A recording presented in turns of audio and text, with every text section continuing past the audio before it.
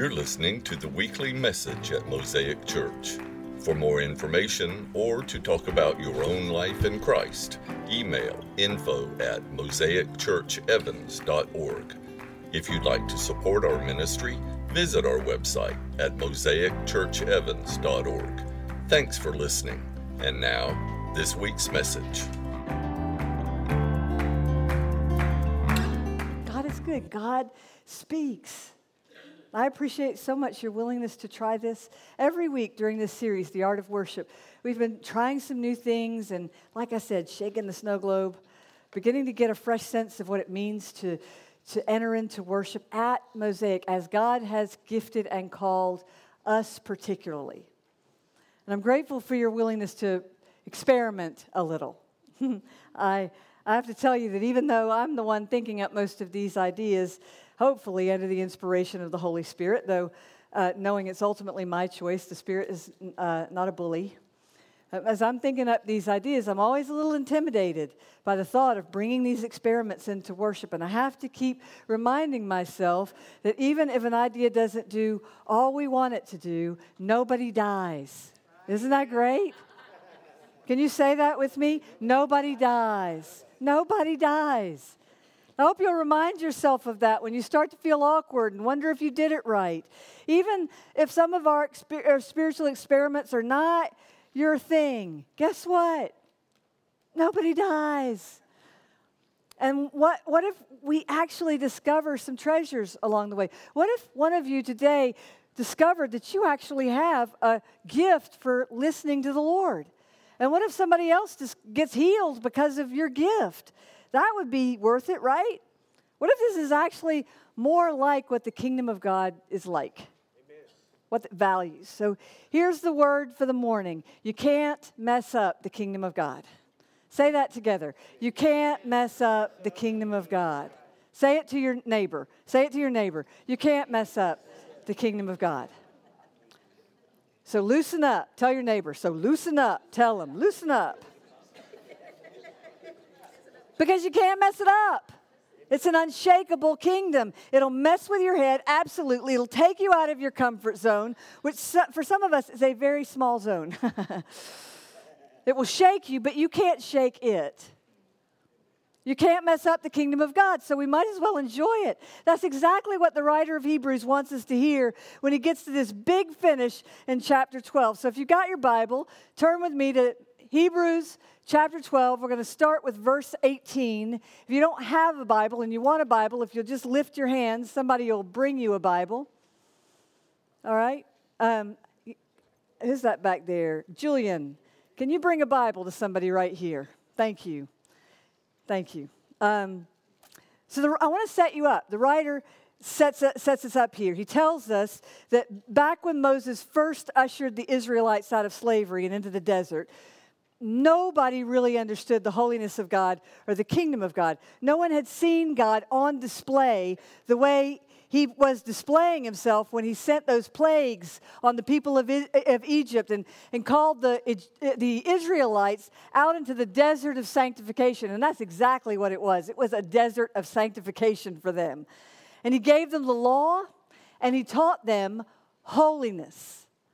Nobody had seen that before. For these people who had just come out of slavery and out of a pagan worldview full of angry and vindictive gods, this was overwhelming. So they told Moses, you talk to him. We don't want to talk to him. You talk to him and tell us what he says, and that'll be good enough for us. So the writer of Hebrews begins by telling the New Testament followers of Jesus that what they didn't know back then, when they were first being introduced to God's holiness, is that, yes, it's big and powerful and supernatural and pure, and so pure we can hardly bear it, but through the filter of Jesus Christ, it is also joyful and approachable and full of grace. He says, Hebrews chapter 12, verse 18, "You've not come to a mountain that can be touched and is burning with fire, to darkness, gloom, and storm, to trumpet blast, or to such a voice speaking words that those who heard it begged that no further word be spoken to them because they couldn't bear what was commanded, that if even an animal touched this mountain, it would be stoned to death." The sight was so terrifying that even Moses said, I am trembling with fear.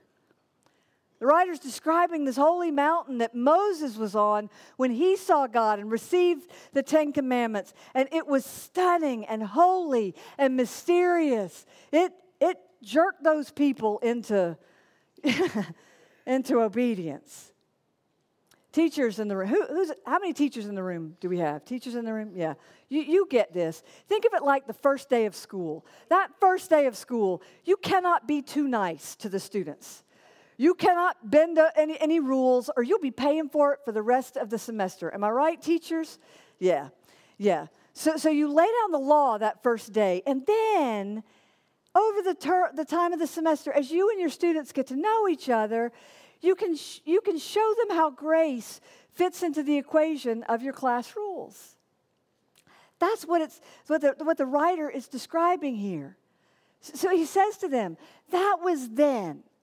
But now the writer tells us, now in Jesus, we have an expression of God that helps us understand that God is actually approachable, with an assembly around him, a community that isn't trembling with fear, but with excitement. It's a community not trembling with fear, but with excitement. And this isn't because God has somehow dumbed everything down or kicked out the thresholds and widened the doorposts on holiness. No, it's because we now understand how grace fits into the equation. In Jesus, we now understand that our holy God is also a loving God. And so Hebrews 12:22, you've come to Mount Zion, to the city of the living God, the heavenly Jerusalem. You have come to thousands upon thousands of angels in joyful assembly, to the church of the firstborn, whose names are written in heaven. You have come to God, the judge of all, to the spirits of the righteous made perfect, to Jesus, the mediator of a new covenant, and to the sprinkled blood that speaks a better word than the blood of vengeance. In other words, you've not come to some experience of God that's intimidating, that's so fear-producing that you can't bear what you experience or what is told to you. You haven't come to scary religion that creates nothing but shame and does nothing but pour weight upon weight over your already stressed-out life. You've not come to a practice or experience of God that depends on you getting it perfectly right, or you will be struck by lightning. No, you have come to the city of the living God. You've come to thousands upon thousands of angels in joyful assembly, to the church of the firstborn. What could be more beautiful than that? What could be more adventurous than that? I think I saw it last week when we were in Cuba, and I want to tell you about it. But I want to tell you first a little about Cuba, just to remind you. Cuba is a communist country. It's right below Florida. It's an island, but it's a communist country with no trade relations with the U.S. They're not hostile toward the average American, although they did make Steve do the serious body scan because Steve looks a little like a terrorist. Tell me if I'm not right about that. You can't go as a tourist, so we were there on a religious visa. It's crazy, isn't it? That you can be in a communist country on a religious visa, not a tourist visa.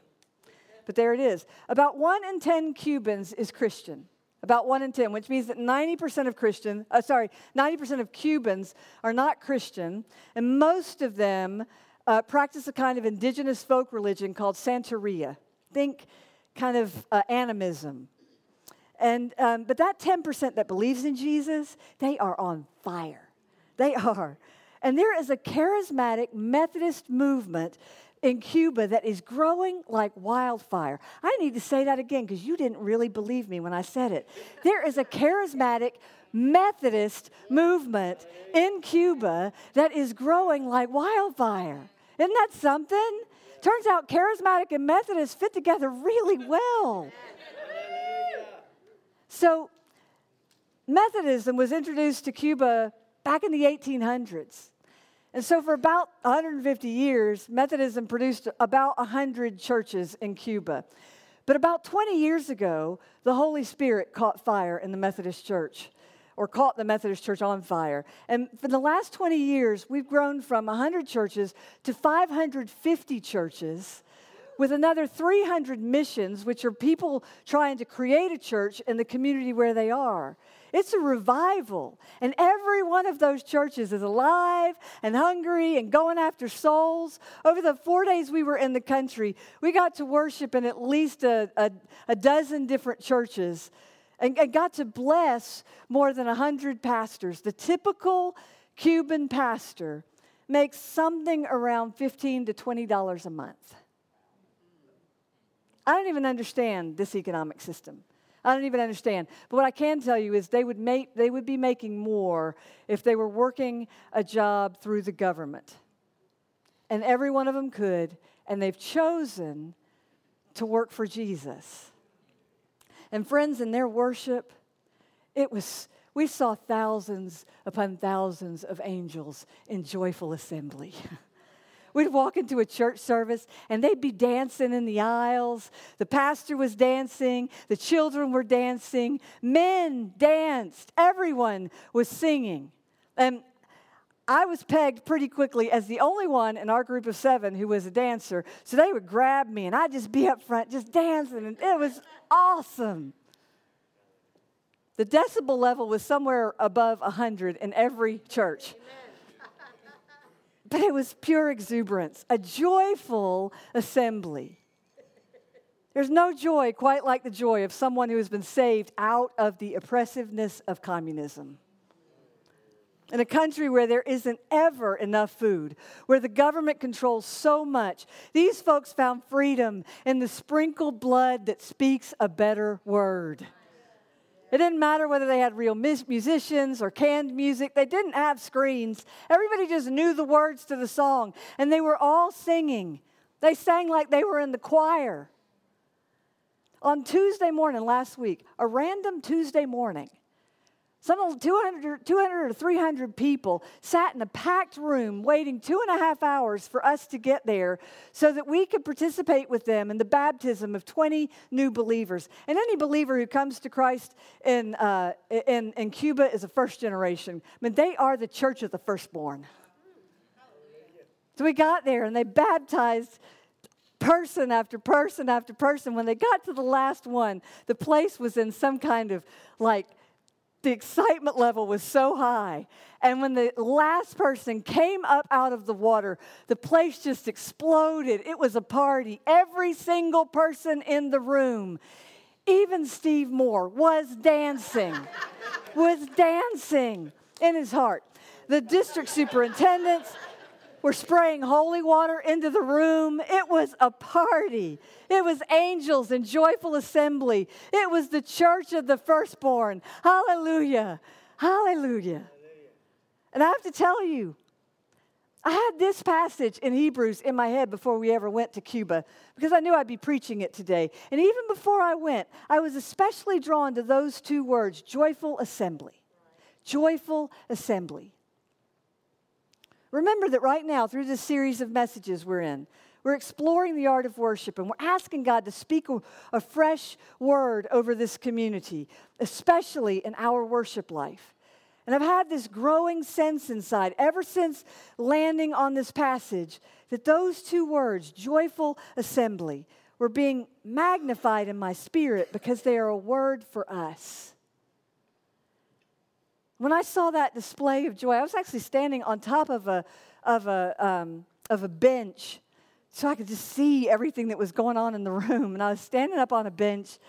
And when I saw that display on Tuesday of joy, when I saw the Church of the Firstborn celebrating life in that way, I stood there. I said, here it is. There it is. This is God's invitation to us. This is God's invitation to you and me. I believe God is inviting us into joy, to know ourselves as a joyful assembly, to come into worship expecting God to meet us here, expecting God to speak, expecting God to move. Because, friends, we need a move.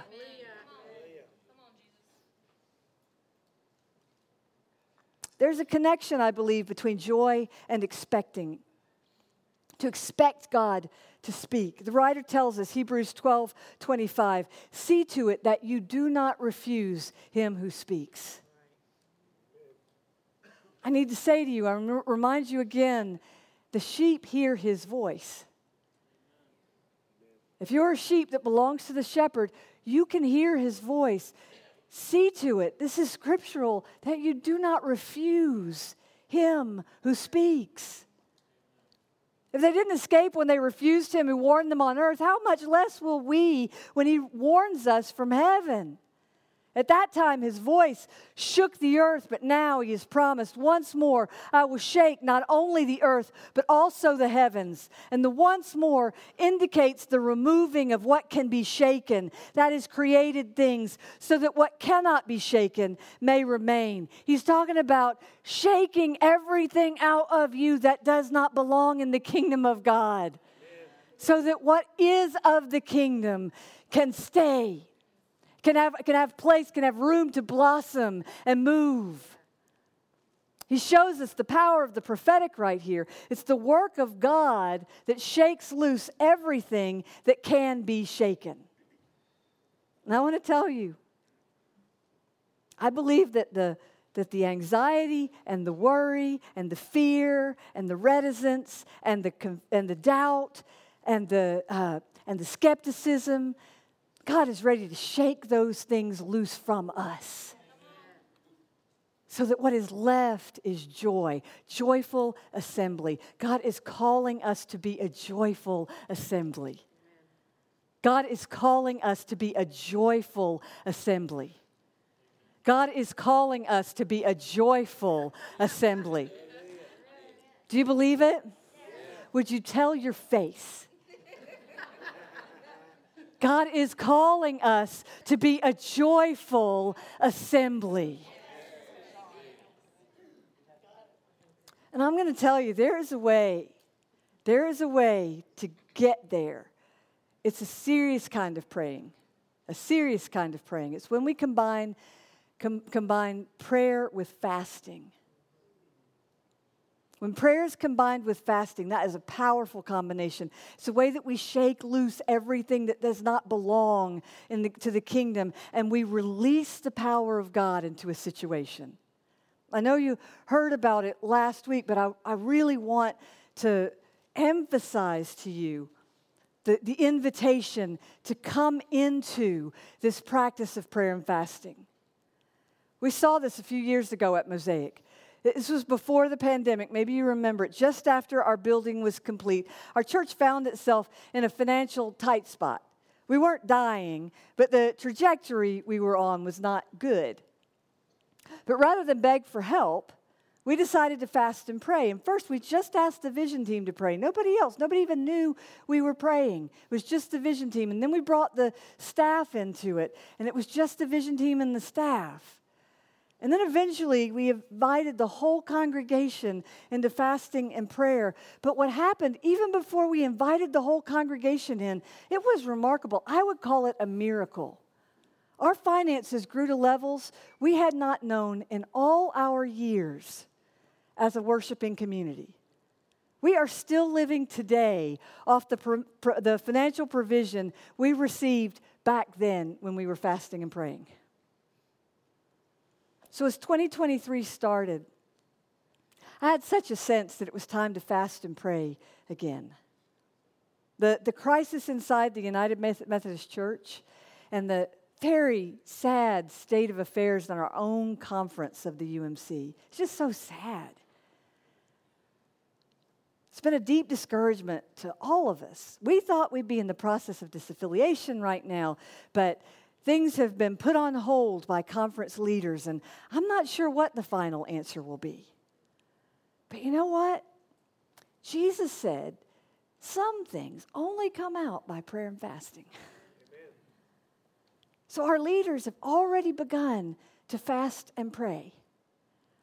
And now we're inviting you to begin praying and fasting. We're asking every adult to pick a day of the week and that you will fast every week We fast and pray using a sundown to sundown approach, which means if I sign up for Thursdays, and Thursdays are my day. So if I sign up for Thursdays, I'm going to fast from the evening on Wednesday till the evening on Thursday. So each of us takes a day so that among us, all the days are covered. We're praying 24 hours a day, 7 days a week for our community, for us. I got to tell you, we actually called the whole conference to fasting and prayer, and hundreds of people around the conference are fasting and praying right now. I know because I'm the person who set up the sign-up thing for them, and so I get, every time somebody signs up, I get it, and it's like happening like some kind of ticker tape in my inbox. I am amazed at the number of people who are signing up. Our church has a separate sign-up thing where you can sign up. So, and you'll get an email. By the time you get out of worship today, you'll have an email in your inbox. And if you sign up and give me your email address, you'll also get prayer points. You know, when we first started to do this, it really was to seek God's favor around the impasse that we seem to be in the UMC. But I sense now that God is calling us at Mosaic to pray for something deeper, to pray for breakthrough. So when you go to start fasting and praying, I want to ask you to start praying for a personal spiritual breakthrough and pray for a Mosaic's spiritual breakthrough. Pray for a word from God over our whole community. Pray expecting God to move because, friends, we need a move. And I believe He's about to move. I do. So here's how I want you to think about this call to prayer and fasting. I don't want you to enter it like you're climbing the mountain of fear. I want you to enter it like you are standing on the mountain of joy. He has given us a grace. Some of us who have already been praying, have been fasting for a few weeks, we've noticed there is a grace over this season of fasting and prayer. It's turned out to really, truly to be a joy, a release. And you can't mess it up. It's an unshakable kingdom. You can't mess up the kingdom of God. Say that again together. You can't mess up the kingdom of God. It won't break if you get it wrong here and there. And in fact, there's no way to advance in your spiritual walk if you don't take some chances and put yourself out there on the edge, or at least out on your edge. You can't mess up the kingdom of God. He says, in Hebrews 12:28, therefore, since we are receiving a kingdom that cannot be shaken, let us be thankful and so worship God accordingly with reverence and awe, for our God is a consuming fire. So here's the charge. We belong to a kingdom that cannot be shaken. You can't mess up the kingdom. The kingdom of God will not be broken or damaged, is not offended by you. The kingdom of God is not offended by you. Somebody here probably needs to hear that. Kingdom of God is not offended by you. Receive that. Be thankful for it. And then worship God with that truth in mind, with reverence and awe, yes, but also with joy. Thanks be to God. He is nearer, the writer of Deuteronomy tells us, than our next breath. You don't have to go to over some mountain to get to Him. You don't have to go across some sea. He's right here. He is right here. Thanks for taking the time to listen to our message. If you live in the area and are looking for a church home, we'd love to see you. Visit us or check out our website at mosaicchurchevans.org for more information. May God bless your day.